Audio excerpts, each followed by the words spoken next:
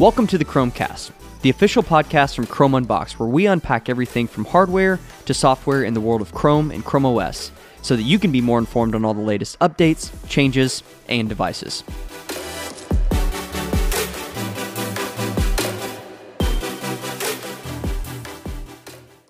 What's up, everyone, and welcome back. We're back. We took a bit of a hiatus. Welcome back. I went off with my beautiful wife, and she brought a child into the earth. I was just... Way to not say we had I was a baby. there. I mean, you have a child now, Yes. but you didn't have the baby. Exactly. I'm never going to say that after being there. That is her. She did that. Oh, yeah. But yeah, we took a little break. We had plans maybe like that Thursday before to try to... Because remember, I took home the microphone. I was like, we can do a remote one. Okay, honey, what are you doing? If you hear that in the background, that is that's honey. Honey. She just Robbie's had a dog moment. that now just she's fine. Took off sprinting and ran headfirst into the golf simulator bay. She likes that. I usually think like she sees it and thinks that it's like green pastures and wants to run to it, but the screen's not off. on, so screen's off right now. At this point, she doesn't care anything about any of that stuff. I've got video of her. I need to just post it on social so I can link people to it. I finally caught her doing it. I'll come in the morning and she just kind of has the zoomies a little bit. Yeah. And she has learned that if you've ever been to one of those like trampoline parks and they've got the kind of the tilted ones The that wall. are on the wall, The that wall. you can jump into the wall and bounce out. Oh, here she goes. Look, she's like, yes. Oh, no, she's just, I don't know what she's doing.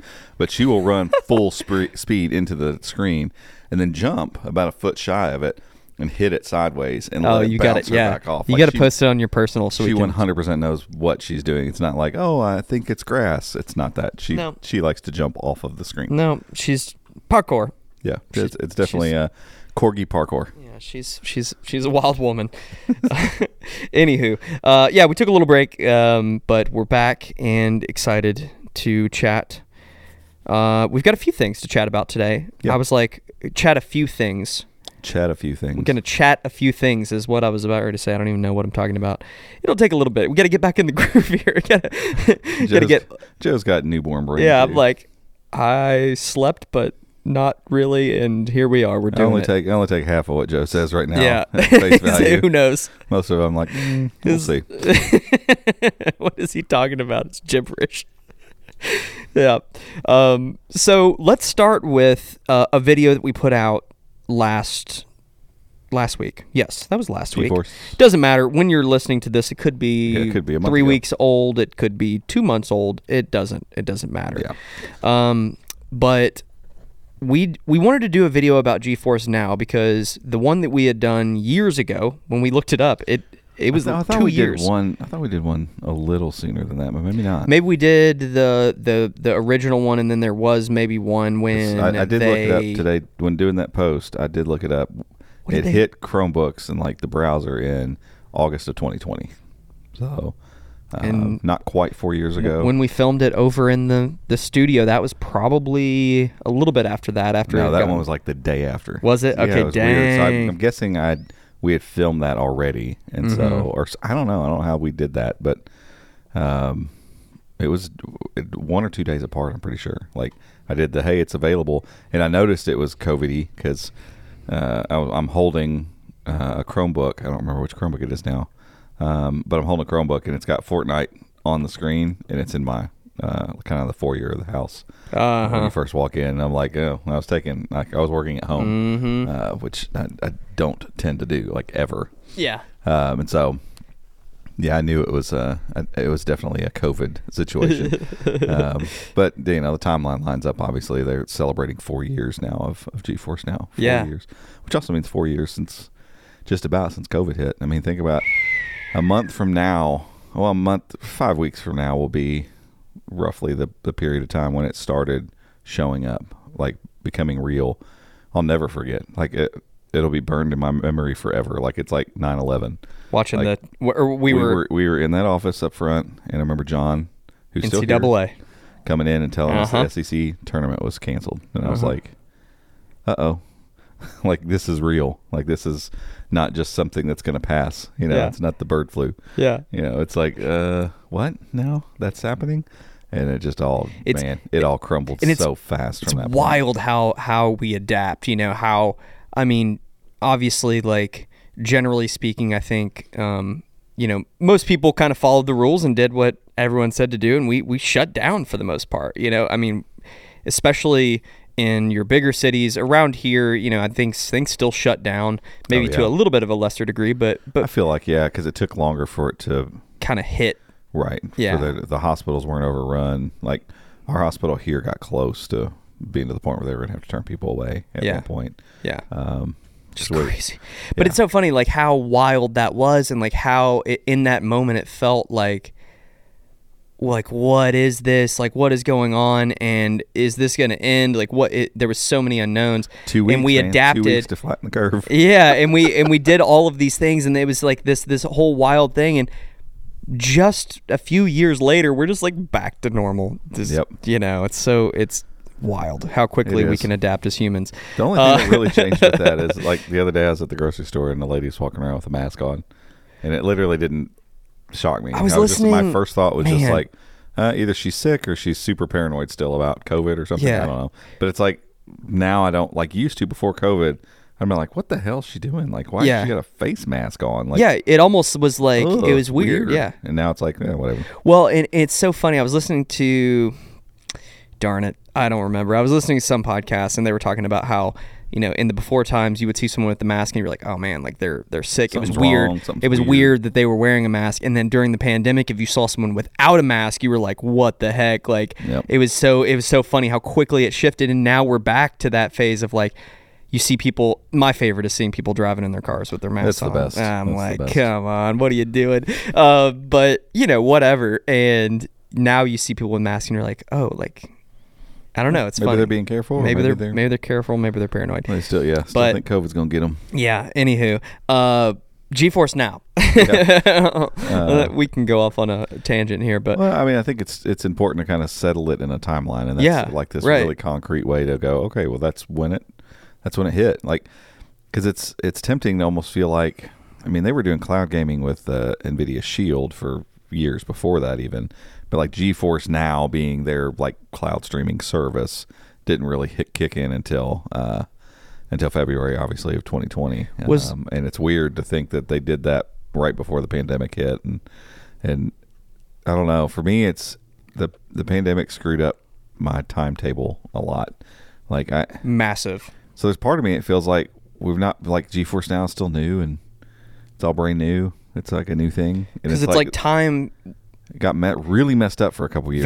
It's like it moved very slow as far as like progress on certain things, and like right. And so progress went slow, but time was blurry, and so it's just weird. It's like part of me feels like it's been here forever, and then part of me feels like they're just getting started. It's still getting started. 4 years, like, that's not a short amount of time. Like, I don't know. It was when I saw that pop up, I was like, 4 years? That is funny. Has it been 4? And I was like, maybe they're talking about back when the Shield thing, and maybe that's what they're talking about. And so I went and looked. I'm like, this happened during COVID? Like, what?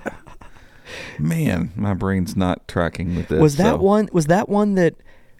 So we filmed that one before kind of lockdown and everything. Yeah, so that would have been no. This is after the crazy lockdown. So was that after summer? Was that one of the ones that we came over here and filmed with masks, and like we were like, let's film and then leave? No, because we did that kind of stuff. That behavior was happening in like April and May. Yeah, because we were trying to be really careful. Obviously, you didn't want to keep filming. Like, you're trying to figure out, like, what's everybody else doing. Like, we don't want to get crucified here over a video. Like, making one video is not that important for us to get like totally canceled on social media for not flattening the curve. Right. Yeah. When we were being careful, even when we were here, but nobody knows what you're doing, and so a fake narrative can come up if it wants to. And so, we were careful. But I'm pretty sure that was like in the April-May time frame when everybody was still like, we don't know what this thing is. We don't know when it's going to end. We don't know how we're going to fight it. We don't have a vaccine. Like, we're just fumbling all over the place. By August, September, when we put those videos out, like, I think I'm pretty sure we were back here. Yeah. I mean, being careful, obviously. Still, Yeah. because then Omicron came Was that? Yeah, it was early 2021. Yes, because that's what got CES the second time, or the. No, I think the Omicron was end of 2021. I think we just saw the peak again, just from regular old COVID. Yeah. That because it went way down in the summer, and it kind of felt like we were out of the woods. And then it all. I remember like Thanksgiving weekend, it all just went bonkers again because everybody's like, "I think it's okay. We're good. Let's go. Let's all go have dinner together." Wrong. Gosh, what a weird time. Crazy. But yeah, I mean, it does. You seed it in that time. And it does it's like, help okay, to. It's been around a while, you know. GeForce Now's been with us for a little bit, and I feel like they maybe have just caught their stride in the last year and a half, something like that. Because early on, you know, they had Stadia to contend with. Xbox still has their thing, but it's just I don't know anyone that uses it or whatever. They just kind of have it. I think they're not really promoting. It's like their Game Pass people. It's like, hey, also this if you know you need it. You know, you probably have an Xbox. You're probably not going to use this that often, but every once in a while, if you just want to play your game and for whatever reason you're somewhere you can't, you could stream it if you want if it's on here. Luna, I think, is on its deathbed. Amazon's thing. Yeah, I have not seen anything out of Luna in so a minute. Like, of all of them, you know, GeForce Now is the one that kind of rose above, you know. And NVIDIA's obviously got the chops to figure it out, you know. I thought they and Google would have been, I thought Amazon had a pretty good leg up too. And, you think about Xbox with, you know, Microsoft's server capabilities. You know, it's like if you got all those pieces, all of them should have had the ability to do it. And it's just deciding how much time you're going to spend on it. And NVIDIA always, to me, I was like, they're the clear ones that should win this. Their main business is gaming. Like, you know, the GeForce RTX and all that stuff. Like, I don't get too much into it, but you know, if you want to build a gaming PC, what GPU you're going to go get? Get NVIDIA one. 40, what are they on now? 4080, 4090, I think now. But like, it's not a question of if like you want the best thing. It's not a question of, well, do I get an AMD one or do I, you know, which NVIDIA GeForce thing am I going to get? You know, which model? And so it's like they had that leg up and probably had to figure some things out with servers and how exactly to do that at scale. But it feels like once they got that figured out, the hardware they have in their servers, they've got the leg up because they know the best ways to leverage those GPUs. And man, they figured some stuff out. It's so good. Yeah, it works so well. And there's still, you know, some little jagged edges around the corners and stuff. You know, like sometimes you'll load a game in like that. I keep forgetting the name of it all day. I've forgotten the name of it. The new game that Overwatch. I'm like, my brain wants to think like Watchtower. Watchtower. We know a good old Watchtower game. That's something different, I think. Well, there's the other game that's older game. Something. They announced Diablo 4 and it Overwatch. Launched. So those two games launched yesterday. Yeah. So you could play them. So I hopped in this morning. I was like, I've never played Overwatch. It's super fun. Like, I liked it a lot. So I'd like to think I'll play it more. I don't know if I will. I mean, there's a reason I end up playing mobile games all the time. It's because the 15, 20 minutes I got here and there, that's what's on me. My phone's here. And so it's like, I don't remember the last time I've sat down and had a like gaming session. Like, hey, I'm going to sit down and play games. You know, 2 hours. Yeah, I just don't do that, you know, and if I'm going to do that, like the games that I get invested in over time are my mobile games, like PUBG Mobile and Call of Duty Mobile. And so it ends up, if I'm going to sit down for 30 or 40 minutes and play, for me, that's a long session. Like, well, I want to play one of these. I've been, you know, grinding to get whatever thing on those games. So it's just kind of a circle that keeps me locked into that a little bit. But I always want to be someone who's going to play GeForce Now. But at least now with everything they're doing, you have that option on a Chromebook. Like, you know? and everywhere I go, I've tethered my phone and played it. You know, it's like, it's pretty playable without having to have some massive connection. I mean, you still need a decent connection, but when I say that, it's like 20, 30 megs or something like that. Yeah, you don't have to have like gigs, service. You don't have to have anything crazy. A pristine connection.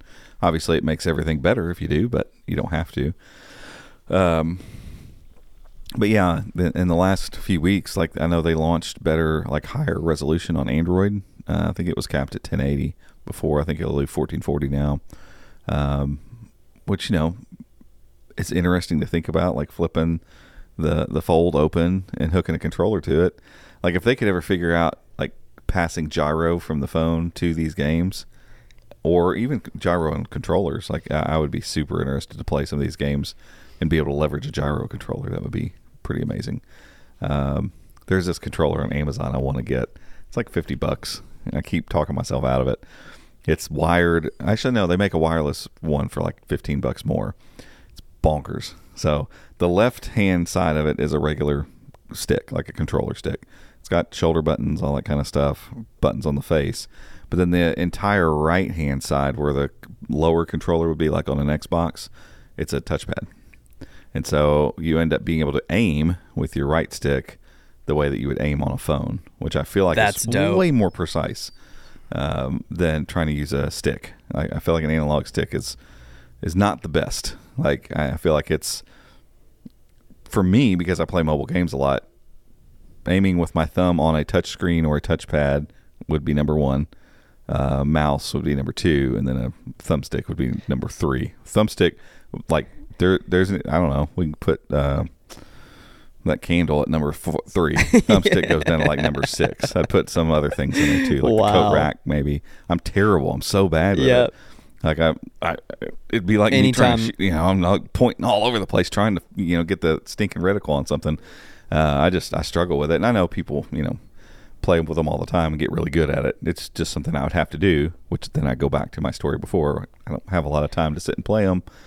So when I do sit down to play and try to force myself to use a controller, I'm so bad it makes me not want to play anymore. And so it's like it's an endless, big learning curve, endless cycle there. Yeah, especially when you're playing these competitive games. And so, I don't know, thinking about it, because I'm like, man, it'd be fun with GeForce Now if it works the way it's supposed to. But I mean, all the GeForce Now games work with keyboard, mouse, and controller. Like they all work like a PC game, and that's what this thing basically tells.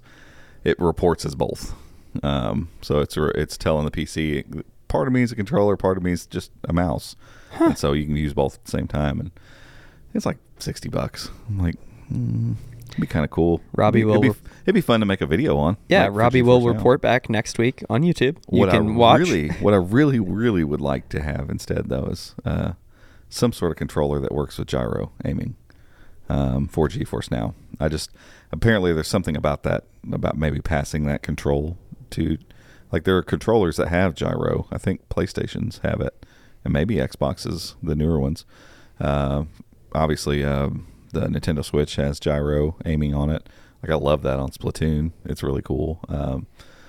That would be the perfect solution. So I can deal with thumbsticks if I can use tilt on my controller to fine tune the aim. That would be a plus, but not a thing yet. Hopefully one day they'll do that, and maybe then I could be a controller guy. Well, I think we got to try this other one first. I think that's. I need to pull this thing up so you can see it. I think that needs to happen. Yeah, I mean, I think for the price, it'd be different. It was like $300. Yeah, $200 or something. Yeah. Let's see. I think I kept it. You got to save that. You got to save that kind of money for golf stuff. 100%. Can't be spending my money on that stuff. Man, I'll have to pull it up later. I'll find it and we'll link it in the description. Yeah. So did we talk about some of the new stuff in the podcast already, as far as, because I feel like we had a segment where we talked through the commercial that they had at the Game Awards. Yeah, that was actually before the last. Because we talked about some of that already. Yeah, I think so. Let me pull this up and just see what we. So I feel like we talked about that news after CES, but in this video you can go watch and see. And I will say, like, we're trying to figure out screen recording for some golf projects stuff. Screen recordings on the simulator. Screen recording on GeForce Now is, for that recording, was at 30 frames. And so there's sections, and I uploaded 2 different versions even. It was at 1080, 30. All of our main footage is 4K. Upscaling it normally makes it look a little better, but there were times when I thought it looked a little weird But then I think overall the 4K still looked better. I do too. And so, but it's like, you're getting all this weird compression and stuff. Like, you just need to go try it for yourself and so check it out. And the day passes should be out in the next week or so. Right. So like $6 or something. Yeah. You got 24-hour rolling window. We start 6 p.m., ends at 6 p.m. the next day. Which is so cool. I love that they're doing that. Yeah, and you can, there's part of me, it's like, that's cool, but part of me also thinks, like, why not just do a 24-hour free trial? But I think the thing is with free trials is that they know gamers are crafty. They'll just go create umpteen million Gmail addresses. Infinite Gmails, and just keep free trialing their way through, and then even if it takes 15 minutes to hook up all your accounts, if you're really trying to play 1 or 2 games, it probably wouldn't take you that long to get it all set back up again. And if you play a couple times a week, you just use that as your... put a couple bucks on the table for, to make people, like, if you're going to try it, it's fine. We'll do it at a drastically reduced price, but it's going to keep you from gaming the system a little bit. So I get why they're doing it. I would love to see some sort of free trial, though. Even if it's like for Ultimate, for instance, like, it'd be really cool if they offered just like a 1 hour. Just hop in and see it. You can get in and see it in action. Like, you don't have to get in there and go conquer some game or something. You're just going to go check it out, and you want to see it actually working and try it for yourself. Or what about maybe a like demo, like playground type thing where you could hop in to an Ultimate. One game. It's one game. You literally just they have a couple different games, like in different genres. Yeah. So you can go see it. And you just hop in and play for, you get to go in there and it's limited. You're not hopping into matches or nothing, but you get to see what it looks like. And again, like, the video doesn't do it justice. Like, we wanted to do that just to, you can still see some of the reflections and you can see, the latency. I mean, you can hear it, like, because we're using our good mics and everything. Like, you can hear when he's clicking and it's firing on the screen. And, it's still just not like sitting and looking at the screen. And so you need to just go try it out. But yeah, man, 4 years, that is wild. It does not, in my mind, I don't think it feels like that long. But then at the same time, it feels like it's been around for a while. Right. It's not maybe weird. That's also just because, like you said, the Shield stuff was around before. Maybe. Yeah, it's a little bit of that, but it's a little bit of COVID too. I think, like, I remember remarking the other day that it's been 4 years since COVID kicked in. I was like, wait, what? But also, it doesn't feel like that long ago. But also, it feels like it's just, I don't know. It's weird. I think it just messed with our collective ability to put things in time, in our memory. Freaking weird. But yeah, So what did they do for the 4 year thing? Like, what all? They're just announcing new games and stuff, and they're just saying it's 4 years old. But the stuff that they've added over the last year and a half is what really makes the whole thing special. And the fact that they're getting, they signed that deal with Microsoft. And I thought at first it was like, oh, it's Xbox Game Pass games. That's what's going to happen. It's like, no, it was more of a collective agreement for all the properties that Microsoft's involved with. Somehow they're involved with Blizzard and Activision. Did the Activision Microsoft thing ever actually go through? I know they were trying to get it blocked, and it was a big deal. And so part of Microsoft basically signing up with GeForce Now was to try to get some goodwill for that thing to go through. I just don't know if it ever did or not. And so when they did so, whatever part of Microsoft is involved with Activision and Blizzard kind of came along with that. And so that's why we're seeing like Diablo and Overwatch and stuff like that. Call of Duty. What is the Finals? It has nothing to do with that, but Finals is a big title that's new. The new Prince of Persia game launched like on platforms, but it also launched on GeForce Now at the same time. Cyberpunk's there. Like all these big games. Like I'm not a gamer, so I really only know like the buzzword titles, and most of them are on GeForce Now. And 2 years ago, that just wasn't the case. 2 years ago, it was like all these developers were like fighting NVIDIA, like, get my game off your platform, because I'm pretty sure they just launched and everything that was on Steam, they're like, stream it, go. Was available, yeah. And it got like hammered, shut down pretty hard, like to the point where I was a little concerned early on that they were going to be able to get out of that, like to still keep users around because they lost so many games. But they've done the due diligence and the hard work and done it the right way. I still think it's a little ridiculous. If I buy a title, if you as a developer put your game on Steam, and say I can buy it, purchase it, and download it to whatever PCs I've got connected to my Steam account and play it. Why if can't I connect my Steam account to some random server, who cares? Like, because I can't run my instance of GeForce Now multiple places. If I lent you my password and stuff, and then I want to hop in and play, guess what? It's going to kick you off, or it's going to kick me off. Like, so there you go. It's already built in. It's one PC at a time, basically.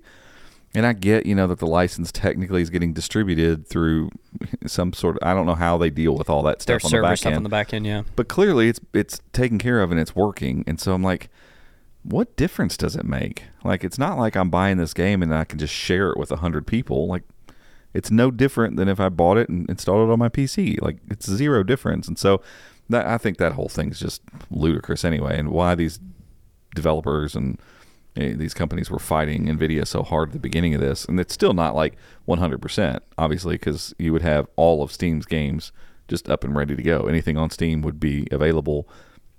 And some of these other, like Epic and these other stores, they can do whatever they want. It's their stuff. But why they're pushing back, man, it just makes no sense to me. Like, you have people that want to play your games, that want to buy your game, and this is just the platform they want to play it on. Sell them the game. Like, I don't get it. Like, it's got licensing is so bonkers. Yeah, it has to be because it's these distributed servers that GeForce Now is leveraging. And somehow because of that, these. And I get it. It's like I understand that you look at that and go, whoa, wait a second, what's going on? But the minute that NVIDIA comes back and says, well only one person. Here's how we do it, and you can only use that license and that game, that downloaded game, one place, one at a time. Oh, okay. Game licensing and all that, I'm sure, is a whole different freaking realm of. Yeah, but who knows? The good news is you got a bunch of big titles finally kind of relenting on that stuff, and I think that's just going to tip everything over. Like, I think people are going to realize, like, oh, yeah, if those big companies who stand to lose a lot, if the licensing stuff isn't doing what it needs to be doing, then the smaller indie games that I think a lot of people are looking for, and they haven't really dipped a toe in this, I think we'll hopefully get to the point where they're like, oh, yeah, it's okay. We can do this too. Because what it should be, hopefully, eventually, will be, at least with Steam games, anything that's on Steam, the default should be it's available. Every once in a while there won't be one, versus most of them aren't available and we're starting to get more. Like, I think that will eventually flip, like, where it's just everybody's like, yeah, go ahead. Yeah, we didn't know what you were doing and we weren't sure, but now that we understand, and we're seeing that there's a growing number of people doing it, because that was the other thing. It was early. You had players like Stadia and Luna, and nobody was really sure if this was going to take off, and like hardcore gamers make fun of it, probably still do, of game streaming, but NVIDIA is like staying the course. And I from bigger companies, I love seeing this kind of stuff. Like, they're just like, don't care. We're just going to keep plugging away and doing it the right way, because we're so confident that eventually this is going to be the way a lot of people play games. We're just going to keep grinding. We're going to keep making it better, but we're also going to keep doing the right things from a relationship standpoint to make this product the best thing it can be. And it's so much better than it was. And I'm like, man, 4 more years. What's this thing going to be like? Yeah, the library is going to be massive, and every once in a while I've got a hiccup here and there, so I get rid of those, I suppose. I don't know. I sat in, this was pre-baby. I shout out to AT&T for giving me 6 months of Ultimate through signing up for some fiber service at my new house. So I got set up and set and played for, at least an hour, maybe more. That was on the was that on the Dragonfly? Yeah, it was on the Dragonfly. Yeah, it was on the Dragonfly. Yeah. So I wanted to do it on the Dragonfly and not do it on the next Mac. Thing I want to see is some of these, $20, $30 streaming things, or the apps that come on TVs. Oh yeah, better. Oh yeah. That'll be the next. And GeForce is probably sitting there going, "Hey, wait a second, don't accuse us. It's not our fault. It's not." Generally speaking, there's a couple things on TVs. One, the latency on TVs is usually set to be pretty bad because it doesn't need to be good. When you're watching live TV, who cares? Like, let the TV get all the information in and present it to you nice and coordinated instead of trying to rush it to you, because if you are 3 seconds behind on the sitcom you're watching, Yeah, or nobody cares. Yeah, no, it doesn't matter. Or even a live sports event, like it's not that big of a deal in most cases. And so, you got to go turn that off, one, for input latency. But most of them have game modes now, and so they kind of get around it with that. But the cheaper streaming dongles, my guess is the Bluetooth stack in them is probably not great. They went and got the cheapest one they could find. Yeah, I mean, the hardware is probably not great. The software is probably enough to pair up the remote and stuff. And you almost always end up getting latency in the controller. And so I think GeForce Now getting to it's fine. It's the controller's response to the television that's not been good. It was this last round, probably around CES when you had it loaded up. You were even having trouble getting the controllers paired up to the Chromecast. And it was so frustrating because I'm like, I just want to see, because we were talking about GeForce Now, and I was like, I wonder if it's gotten better. And that's when it hit me that it's not. That's not the problem. It really isn't, because I guarantee you I can get the Shield out, and my Shield that's 5 years old probably.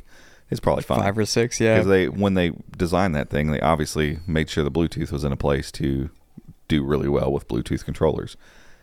Google on at Walmart, they're not thinking about Bluetooth controller latency. They don't care. Oh, it took an extra millisecond or two for your button to select the show you want to watch. Nobody cares about that. And so, eventually I think it'll get to the point where game streaming is prevalent enough. You might see televisions get better with their Bluetooth stacks to make sure, hey, we want to make sure the stack of Bluetooth that we have is going to work well with Xbox, PlayStation controllers and stuff. And then these streaming dongles also kind of taking note of that and going, we could put that on our box. Works well with GeForce Now, or great for cloud gaming, because right now they're not. They're all pretty terrible. We need a Chromecast with Google TV Ultra. We've said that 100 times. Pro Ultra. Pro Ultra Max. That's a joke. That's a joke that just keeps giving. Yeah, thanks, Apple. Sorry, everyone. I know we do that every time we talk about a Pro or Ultra device, but it's just great. It's just funny. So yeah, I think the cool thing, the coolest part of all of this is GeForce Now is continuing to improve. That is, to me, the most exciting part, is that they're not just all right, yeah, we'll said, we're gonna keep kind of working at it, but it's just kind of there. And, it feels like they're dialed in. They are freaking rocking and rolling on it. Yeah. And like you said, who better to do that, because they have all the gaming knowledge. And and when we saw the demo at CES, not last year, a little over a year ago, 2023 CES, they're using terms that I'm like, what are you all talking about? I was reaching back over my head. Yeah. Nope, missed that one. They're using terms about latency that I'm just like, whoa, you guys. But they know it. They live it. That is their freaking world, So it's bonkers. They figured out, here's the whole stack of things that create latency. From the time you push the button to the time the action's on the screen, here are all the factors. And most people don't think about them. You don't think about the local Bluetooth latency. You don't think about the latency of the screen. Yep. Your how long it takes your monitor to actually react when signal is sent to it. You don't think about the latency that exists in an Xbox. Yeah, your console sending it. Yeah. They all have latency, and so they went and measured all of them. PCs, Xbox, all that kind of stuff, in order to figure out what's the amount of latency that most people are fine with and don't think about, or that isn't recognizable. Right. That you can sit and play and not think, why is there a little lag? Right. What is that number? I don't even know I don't remember what they were, but they had that number and figured out in general this is what most people end up dealing with latency wise, whether it's a PC or Xbox or PlayStation or whatever. This is the number. And so they're if we can figure out ways to really reduce it, because latency happens at the motherboard level too. All those things affect latency because it's just signals traveling, right? And so they basically figured out, hey, on our end, if we can take these servers that are just wildly high-powered pod things, with NVIDIA Reflex and blah, blah, blah, technology, if we can take that and say, okay, generally your computer would have this much latency just in the motherboard and getting the signal back out to the display, like just in the computer itself is going to have this much latency. What if we can cut that down? Because we're talking milliseconds here on everything. What if we can cut that down on our end so that, yes, there's going to be latency from the server to your device over the internet, but you can't get rid of that. So where are other places we can cut latency? And so that's what they went and did. And that was in 2020, early 2023, and they're showing like, hey, we've measured latency. We have less latency from button push to action on screen than you do playing an Xbox locally. I mean, it's within a few milliseconds. That's insane. I mean, it's just insane. And so, like, that was shocking. A year ago. That's shocking. It's shocking. And that was a year ago. And so it's, they've done more. They've got at CES, they announced, I don't know if it's working yet or not. I don't have a monitor that does that. Mine's the AMD version of it, but they've got the what's NVIDIA's G-Sync. And I'm pretty sure that one has it. We need to test it. Yeah, I'm not sure. And almost I don't even know certain how we would that is test a gaming monitor. I'm pointing like everyone sees. Mine's got AMD FreeSync. Right. I'm almost certain this one has G-Sync. Yeah. And so, yeah, but they're able to push that over the cloud somehow. It's cool. Yeah. It's cool stuff. And they just keep pushing new stuff. And they'll upgrade those Ultimates. They will. Once the new big GPUs come out, they'll do that so that you can get ray tracing. And that's the nice thing. Never have to wait for upgrades. Updates. None of that stuff. Like, you're just going to get the next best thing. It's what we love about Chrome OS. And you log in and your game's ready to go. There's no like, oh, you have an update. Oh, and like my kids do it on. Might take an hour, Fortnite on your device, on your console. It's like, oh, well, you can play later. Right. Go do something else for a little bit. And it's like, never, ever have to think about that. It's wild. It's cool stuff. And like I said, we made the video. We'll link that. Go check it out. 4 years old. But Happy also, birthday, GeForce Now. But also go try it out for yourself. Seriously, go do it. Go try it out. It's very, very cool, and the fact that you can do it on a Chromebook is just freaking awesome. Go get you a gaming Chromebook. And any Chromebook, by the way. Yeah. I mean, but if you want to feel like a gamer, well, go get you a gaming. It's better on especially the Lenovo or the Acer, the gaming Chromebook. The 516GE is just great. I always leave out the Asus because it's never on sale, and it's only on sale at Asus. It's like $900. Yeah, it's awesome. The vibe, but it's super expensive. At least the GE and I think Lenovo as well. The big Lenovo gaming Chromebook both qualify for Chromebook Plus as well. Right, and they've both been on sale. CX34 Vibe does not because it has a 720p camera. Ouch! Oof! One little component. Ouchie! That might have added 65 cents to the bottom line to change from a 720p to 1080p camera. It's like, ooh, that hurts. And you think, but it was never distributed widely, so it's like, whatever. Yeah, but you would think they knew the spec when they put that device out. No you idea. would think, because they said 18 months, right? Is what they told us for Chromebook Plus. So. I don't know. Anywho, but yeah, it's GeForce Now is great. It's great on any Chromebook. But those two specifically have 16 by 10, 1440p. 120 hertz screens. Yeah, so I'm pretty sure they have the same panel. But when Google worked with GeForce Now to kind of do the whole gaming launch back in late 2022, I'm pretty sure that was part of the spec. So you can go in and actually tell GeForce Now, I want Quad HD, I want the 16 by 10 Quad HD, I want 120 hertz Quad HD, and you do all that on these gaming purposed Chromebooks. It does make a difference. It's pretty wild looking. Yeah. And I love being able to turn that on. I got to always manually do it, but my screen is a Quad HD 120 hertz on my desk. So any Chromebook I plug in, I always crank that stuff up and play on my second screen because it's awesome. You fancy. I am fancy. You fancy. So yeah, go check out GeForce Now. Next up, let's talk about a Chromebook Plus review that we just put out. We are trying our best, folks. We're doing it. We are gonna knock out these reviews. The rest of these Chromebook Pluses. The timing was just no bueno. The timing was just not great, and not on Google's end. It wasn't their fault. No, on our end, 100%. It's just me and Robbie here, folks. I don't know if you all know this. Yeah. There was a point in time when we had some more people. We had some additional help, but market and economics have put us in a place now where it's me and Robbie, and we're grinding and we're doing all we can do, and these reviews just take time, and we're trying to figure out a way to streamline the reviews. This 515 is the most streamlined of them, but for good reason. But for good reason. I want to talk a little bit about these reviews and how they're all kind of the same. We'll get to that, but these just all, we got them all in and we were kind of working through them.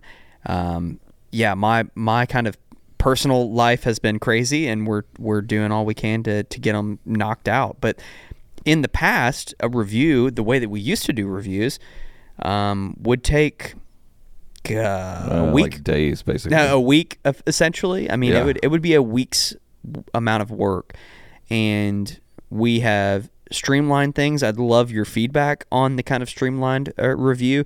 All the information's there. It's just we can get a bit self-indulgent sometimes on filming, and I have a certain aesthetic and a certain quality that I always try to hit with our content, and I'm a perfectionist, and I can take that a bit too far sometimes. And I think at the end of the day, the information is what's most important, and we need to show off the device. We need to show people, if they're thinking about buying this thing, we still need to show them the bottom. We need to show them the ports. We need to show them the screen. We need to have different shots of the screen. But how can we do that in a way that takes a day instead of 4 days, So this one, filming, how long did you take to edit? It was still a solid probably 4 or 5 hours. Okay. Filming. But because it's, editing is weird, because it's like you got to, even if it's not a long video, you still got to import, you still got to render, you still got to transcode, you still got to get it all ready, blah, blah, blah. Yeah, it's still, but that's different than a 2-day edit. Yeah, and we cut the filming down. It took us 2 hours, I think, right? Mm-hmm. For A-roll and B-roll. And so if you put that together and go, okay, call it 6 hours. Yeah. That's drastic improvement. Throw another hour in for scripting. So to write the script, about an hour. And that's not me including a little bit of time to get thumbnail together and get it uploaded and everything. So add another 30 minutes, hour. So or call whatever. it 8 hours total. 8 hours total versus days before. And so, if we can get reviews down to that point, it makes things a little more reasonable. But I knew that we were going to be kind of just. I already knew we were going to be behind on these because they all launched at the same time. Like, right. We dropped 8 Chromebooks at one time. It's like, oh, cool. I guess we'll just do 8 back to back to back to back to back to back to back to back to back. Which that's not any fun. No, and that'll lead to some burnout. Well, and it's not realistic either. Like, if you want me to actually use the device for a little bit and then tell you about it, we can't do them back to back. That already says like 16 weeks worth of testing and filming. Now we've basically burnt that up already, that 16 weeks. So we should be done at this point. Like just now in February, if we would have started those reviews and done 2 weeks with each device and done a review back to back every time, we'd just now be finishing. And we had Thanksgiving and Christmas and New Year's. Christmas, New Year's. You had a kid. Yeah. Moved. You moved to another city. Like there's been a few other things going on. Yeah, it's been a lot.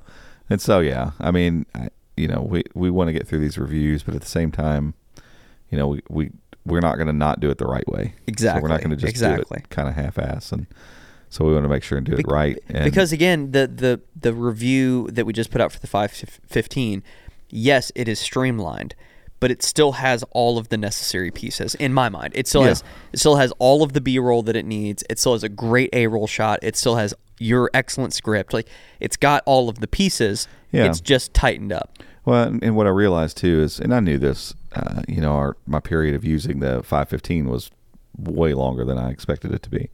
And so that informed the review in a couple different ways, but mainly it was after using it for a couple weeks and then moving into the third and fourth and fifth week of using that device, of just realizing there's a couple things about this that I don't love that I would rather have, but whatever. Right. It's not that big of a deal.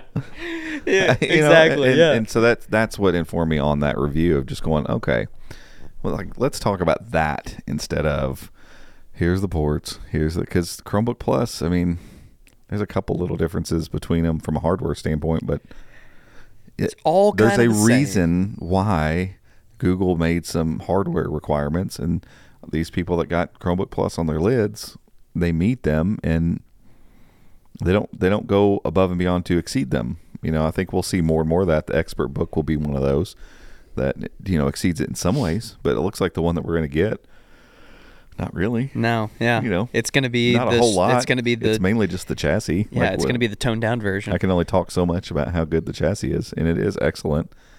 But then once you get past that point, the screen is excellent. It's better than others, but it's still Chromebook Plus. So at the end of the day, it just means it works well. It does its job really well and kind of gets out of the way. And that's the Acer 515 in a nutshell. Like, there's nothing glamorous about this Chromebook. Like, it is a poster child for just like, what is a Chromebook? This is it.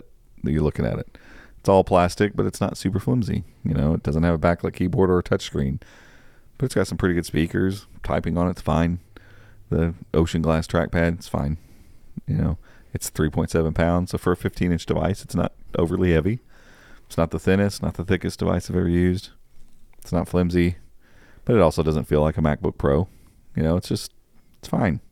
It's $400, which is not my favorite price, but it goes on sale all the time for $250, $300. At that price, you're not going to be sad about it. You're going to like it.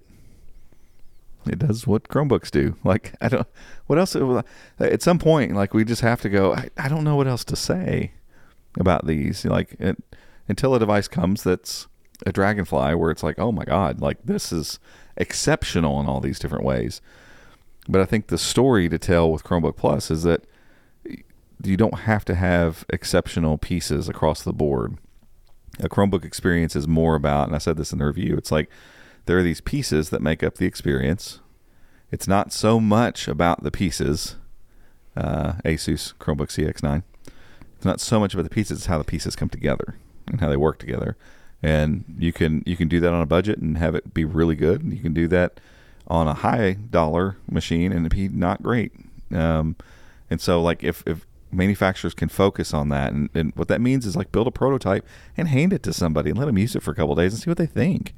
If they're like, oh God, like, something as silly as like the HP, it wears me out every time, because you look at it on a desk, the X360 14C, it's gorgeous. It's a really good looking Chromebook.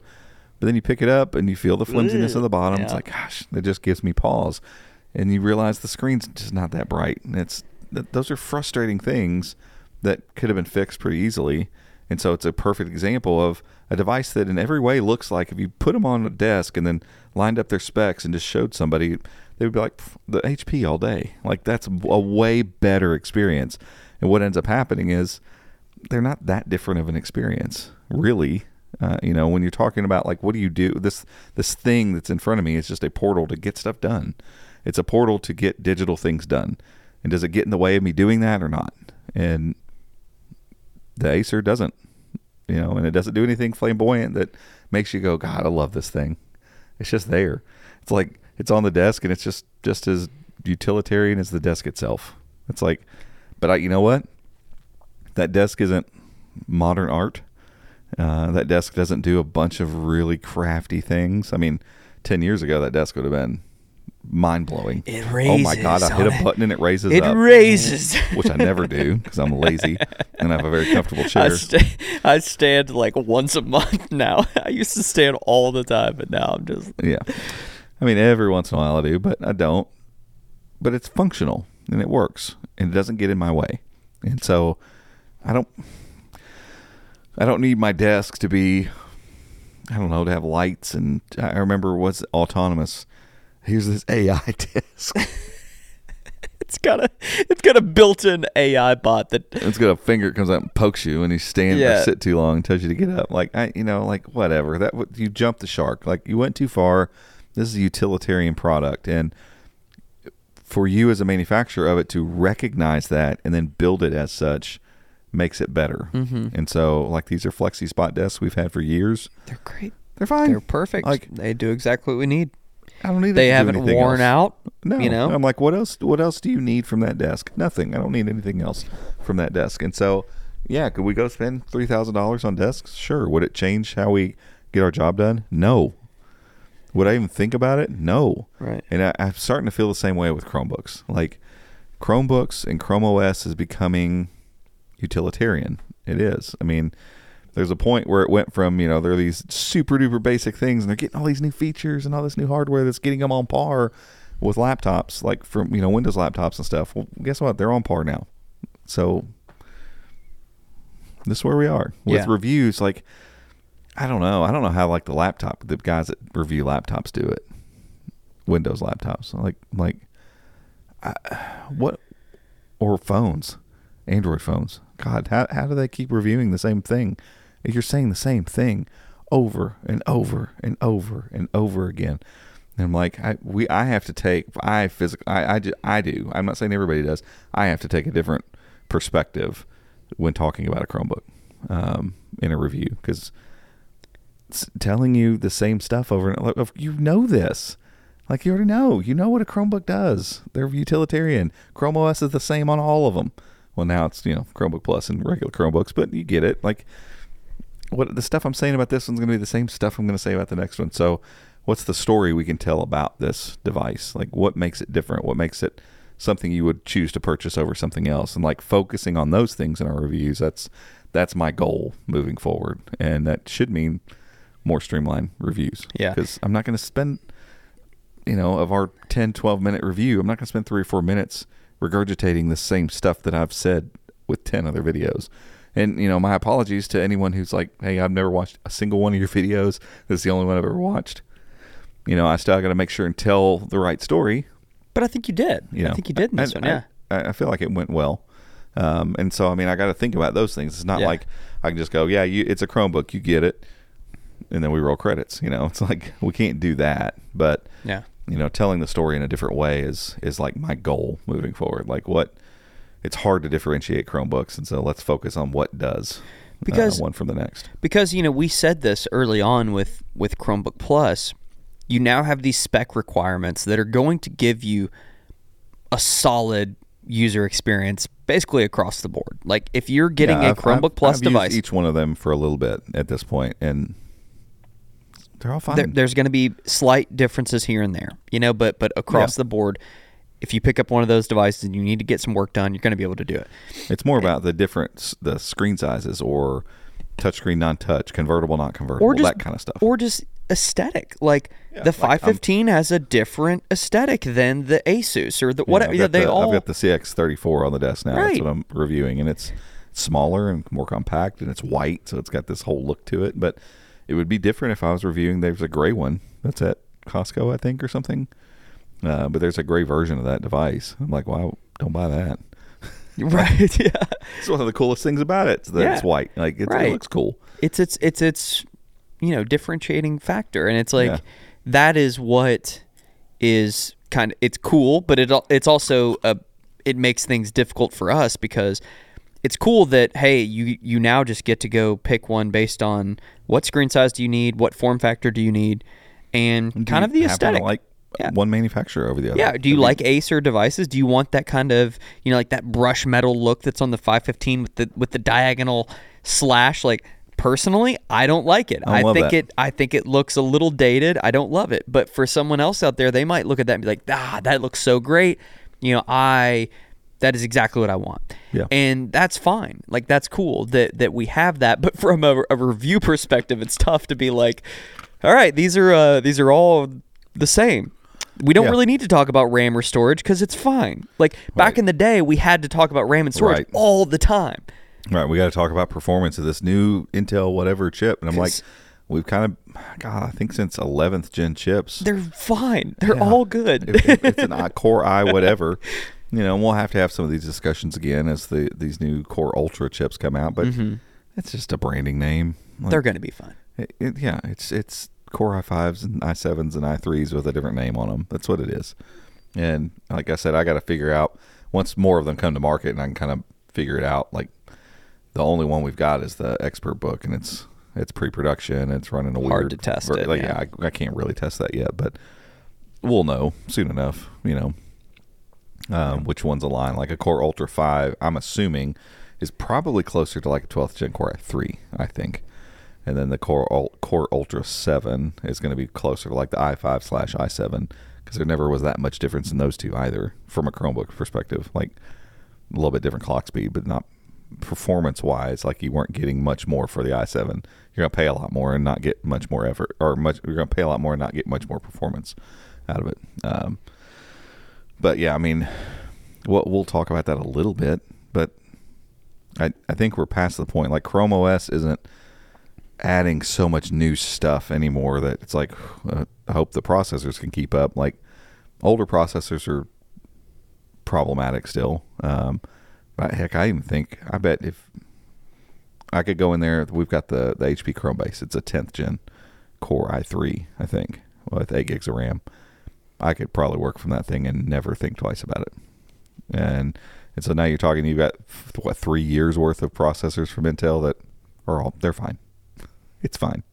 Like unless you're doing something very specific, you're not going to run into problems with performance if you're doing Chrome OS Chromebook tasks. So, it was an interesting review process, but it's probably the one we're going to kind of stick with, of trying to be really concise, straightforward, get to the point, and just let you know what we think about it. Mm-hmm. Yeah, and it was, I mean, part of it is like we want to get through these, we want to review them, we want to get them out to you all. We don't want to spend a whole bunch of time getting self-indulgent on B-roll, like we want to get them out. But, like I said, we still want to make sure that we're getting all the key information in there. And I think we nailed it with this one. This is kind of the first one of this format. We had done one other one. We did the, what was that last review? Man, I don't even know. I think we did was it the Flex? Yes. Flex 5i? Yes. It was kind of like this, but we did a little bit more with that one. Yeah. But I again, as long as we've got the key info in there, these reviews. It's so funny. We were having a discussion before we started rolling here about how YouTube has shifted, and the vloggy long format, 30, 40 hour, 90-minute videos are what are getting rewarded on YouTube. Which is crazy because a couple years ago that was not the case. That was a big no-no. Oh, absolute no-no. And like these reviews are too long. Yeah. Like, oh, okay. Yeah. And it's like, so we're sitting here now saying like, all right, we want to give you all the information you need, because at the end of the day, like we have a catalog of 10, 15-minute videos. Like that is what we do. It's like, all right, are we going to sit here and make these big long videos? Are we going to make big vloggy videos? Like, no, probably not.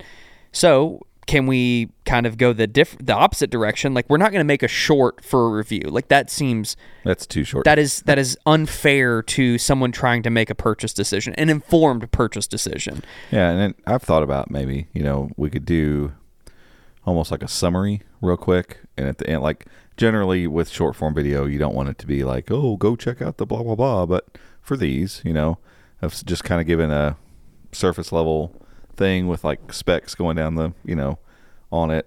And then saying, to hear, fuller, like a bigger version of this, check out YouTube. Yeah. Well, like on shorts, it's nice because you can do the related video. Yeah. But so it's like we could do some of that stuff. I think what we do is we do a vloggy style. We're riding around in the car talking about this device. We go to Best Buy, just roam around for a little bit, some pizza, look at some other stuff. I think we come back to the studio. We just show you working at your desk for a little while. I think we're going to put out a 40-minute review. And I'm not hating on anybody who's doing longer videos for reviews. Like we were just talking about the Marquez video with the Vision Pro, his everything you need to know, or what it's been like using it or something. It was like a 30-something minute long video, but like, and it had a different flow than some of his other stuff, but it was still like informative. Like it was still a great video. I mean, the Verge review, I think, was 20-something minutes long. Yeah, and I think, for certain videos, I think it makes sense for certain pieces to flush them out a little bit. Yeah. Yeah, because like the Vision Pro, there's nothing to compare it to. And it's So no it's a one has- completely new piece of tech. Yes, Like, and anybody that's like, no, there's MetaQuest, and like, no, Apple is trying to do something different here. It's way overpriced, and it's not feasible that anyone's going to work from this thing all day. But that's what they would want you to do. Like that's spatial what they're aiming computing. at. It's not VR. Don't say VR. It's not a you VR seen- headset. Have you seen? Not a VR headset. Somebody did a short, and they were like, the spatial computing is the only or multitasking in spatial computing is a little different, because you might actually leave that open app in another room, and so they're recording and they're doing something, and they look. And they walk like through a dining room into the kitchen, and the tab that they left in place, and they're still sitting there. Oh, that's great. That's impressive. That's great. Like, that was the that one means, thing. That means that thing is mapping more than just your room Yeah. at one time. Yeah, like yeah, it's yeah. mapped, or at least they took the time to map their work zone as that whole area, which doesn't Yeah. make any sense. But that's pretty wild. Marquez said the one thing that it does extremely well is positioning in space, and so like it's locked, like, and he, you know, it's so hard to describe, and that's the other thing. That's the reason these videos are a little longer, is because people are trying to describe what they're seeing. Right. You know, and you can't relate it to other things usually. You can't show it on video, really. The screen recording thing is. I've had a hard time even like with the MetaQuest 3. Like its AR stuff is as good as I've ever seen. Like, and I'm sure Apple's is way better, but like just the demo game that comes with the MetaQuest, that like when you first load it up, it has it. It's this goofy little thing that, you know, it maps. You look around, you map your whole room, and then you get this little shoot gun thing that shoots, and these little aliens that look like little fuzzballs are coming in your house. You got to shoot them, and when you shoot them, they go in this little canister that you got, and it's bonkers how good this is. Like, it's got your room mapped so well that these little critters can basically hide under stuff and behind chairs, and so you're having to walk around the room and you know, shoot these things that are hiding behind stuff, like that are fully occluded, you know, back behind, and it's like, this is bonkers. And occluded. Yeah, nice. You like that? That's nice. And I think I used the word right. I hope I did. No, if not, I feel bad. I think so. But it's hard to describe. Mm-hmm. Like, it's so hard to describe how cool that is, and how odd it feels for digital things to be positioned in real space so well. Because we've messed with, you know, ARs. I remember when, like, what, Pixel 6, maybe Pixel 4. I think it's Pixel 4. The Star Wars stuff and all like, that. I remember, yeah. I'll never forget, like, driving down, we went on a cruise. My kids were little, so this was years ago. It's probably like Pixel 4 then. Might have been Pixel 3. Whenever they introduced the AR stuff in the camera, and, you know, the Star Wars characters and stuff, I remember we'd stop at a Kroger to, you know, get some coffee and go to the restroom and all that stuff. And I remember I went to one of the urinals, and I put the Star Wars, the guys, I've still got the picture. I put them like standing, because the way they stand, it kind of looks like they're peeing. Yeah. And so I spun them around and put them at the urinal, and so it looks like, you know, you're standing in the bathroom with the stormtrooper peeing. And I remember just being so bewildered by that. I remember doing a video. I put a walker, the big walkers. There's this little area outside of our window called Walker Square. It's silly, but I put the walker on Walker Square, and I blew it up to be kind of the size it would be, you know, like it was taller than the buildings around us and stuff. You could walk around it, like looking through the phone, you walk around through the legs of it and look up and all that. Like, and I remember doing that video and putting it on Facebook, and I get it, people are not always the brightest version of themselves on social media. There were people asking me if that was still up. Like, can I come downtown and see that? As if it was some structure that someone had built. Gosh. It was that, like, realistic. And I remember just being awed by that. But realistically, that was a kind of flawed version of AR. Like, it worked sometimes, didn't work the others. And if you really looked at it long enough, it's like, oh, yeah, that's not working. Yeah. But, like, with the MetaQuest, like, the tracking of the objects in the room is so good. And the ability for things to hide around corners and things is so lifelike. It is hard to explain. It's hard to go, oh, it's like, you know, this. Well, there's no like this. And so, you know, those Vision Pro videos are going to just have to be long, because you're describing got to try to describe something that most people don't even have ability to understand like the gravity of what you're talking about. I think everyone listening right now should go watch our 3-minute 40-second review and mess up the algorithm. I think that's what needs to happen. Is that how long it is? It's like 3:40. Yeah. Is it really? Yeah. Oh crap. Yeah. I told you. That's the best. I told you. I said whenever I was editing it, I said this might be the shortest review ever. And I've said it 100 times. I'm like, this one's going to be short, and it never is. This time. Yep. This time. I think it was like 340 something. 2024. That's right. But anywho, when is Google going to? Will Google get back into the VR AR space? Daydream. Listen to this. This was funny. I feel like they did their part. And they're like, we're good. My little nieces and nephew were over at the house, and it's funny how kids find like the most random stuff. Like they just look through drawers. Like I've put things away, and they're like, what's hey, this? Uncle Joe, can we play with this? And and my little nephew had the Daydream headset, and I was like, I literally don't know where it was, and he found it the other day. He found it, and so I was like, yeah, I'll pull up some stuff and let you watch. So there's whenever I put the Pixel 8 in there, it says incompatible. You got to click out of that and then go to YouTube, and every now and then on YouTube it would still pop up and say incompatible phone. But I was able to find a few cool fully actual 360 videos in YouTube and let him watch. And I tried downloading a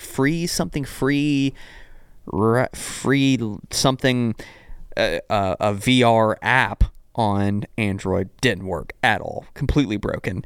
And so like there's just not much, but he got to swim around in the ocean with some turtles and stuff and look around and have it actually mapped and stuff. But I was sitting there thinking as I was watching the Apple Vision Pro content this past week, like, man, will Google get back into this, or are they just done? And I think you're probably right. I think they were like, they just wanted to help. We kind of got things started maybe a little bit. I think for them it was probably more of a play for YouTube. Yeah. They wanted content creators to start going, oh, we can make 360 video and have a place for people to see it. It's like, cool, yeah, well, let's build out something to where people can do that. And I think they were dipping their toe in the water of going, is this where maybe this will go? Here's the problem with all of that stuff. In order for it to be really good on the level of what good VR is now, your phone would have to be like an 8K phone, because now they're putting a 4K screen in each eye. So you have 2 4K screens inside these devices. Yeah. And I'm pretty sure MetaQuest 3 is 2 4Ks. And so I'm like, your phone has probably got too many pixels already. These large phones have too many pixels at 1440p. Yeah. Most of them come, like the pixels come out of the box with, like they're actually scaled down to 1080p.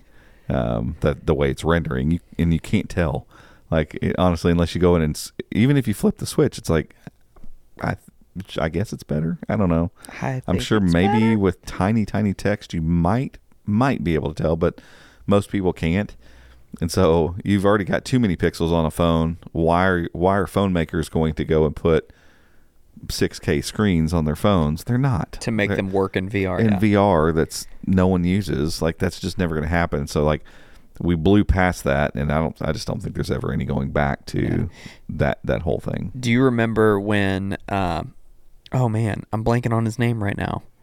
When he had the Quest, the Oculus Rift. Oculus, thank you. I was like the Jason Christ. Jason, gosh, why was I blanking on his name? Jason. I was gonna say John. I've been eating my Live It Up, the athletic greens alternative stuff. Yeah.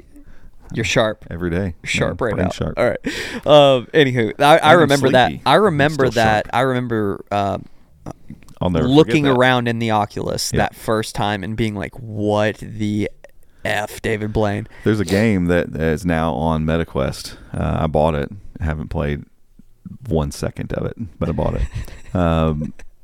Just because I was so enamored with that initial thing. It's almost like I wanted it again. But I don't remember what the name of the game even is. You were like a little fox or something. Yep, but it's like a Mario, Mario 64. Imagine Mario 64. You're not Mario. You're like this little fox thing. But imagine that game being able to play, but the game is kind of laid out in front of you a little bit, and you can kind of lean, because the original Oculus Rift, remember you put that little thing on the table, it was like a little tripod, little dude, and that's what kind of gave it spatial awareness, but it wasn't much. Like, you only got so much. You could lean forward a foot or so and left and right a foot, and that's about all you got. And but I'll never forget putting that thing on and seeing my little dude down there and kind of moving him around for a second, and then leaning down and like looking into around. the game and getting down like in his face. Mm-hmm. And then he looked up, and like it was programmed to look up and see you and kind of be like, oh, you're too close, kind of thing. Like, I'll never forget that experience and being like, oh, that's why this is so cool. Like, I didn't, in my mind, it had always been the daydream stuff, and it's like, 360 video, cool. Why am I going to wear this big goofy headset? And then all of a sudden I was like, oh, there's all kinds of things that can be done here. And so, yeah, I'll never forget that. Yeah, it was cool. We got hands-on experience with the original Oculus Rift. Yeah, that was cool. Jason always delivering some cool stuff. Yeah. All right. Anywho, I think that's it for today. I don't know where we left off there. We should have made a video and put it on YouTube. I know, right? YouTube would love this. Seriously, hour long. Maybe we'll get back to doing video for the podcast. It's so funny. I was watching, or I was listening to the Foreplay podcast from Barstool, and I think they use Riverside or something like that. And it's like, I pulled up the video just to see, because they referenced like the video a few times. Like, pulled up the video to see, it's like, it is nothing fancy. And it's like, that's part of my struggle, is like, if I do it, I want to do it like, I want it to have this like cinematic thing. And it's like, maybe we'll get that camera that somebody emailed us. I won't say the name, but yeah, this is the YouTube length right here. Yep. 1 hour and 11 minutes. Sweet spot. All right. We appreciate you all tuning in and listening. We'll catch you all next time. See you.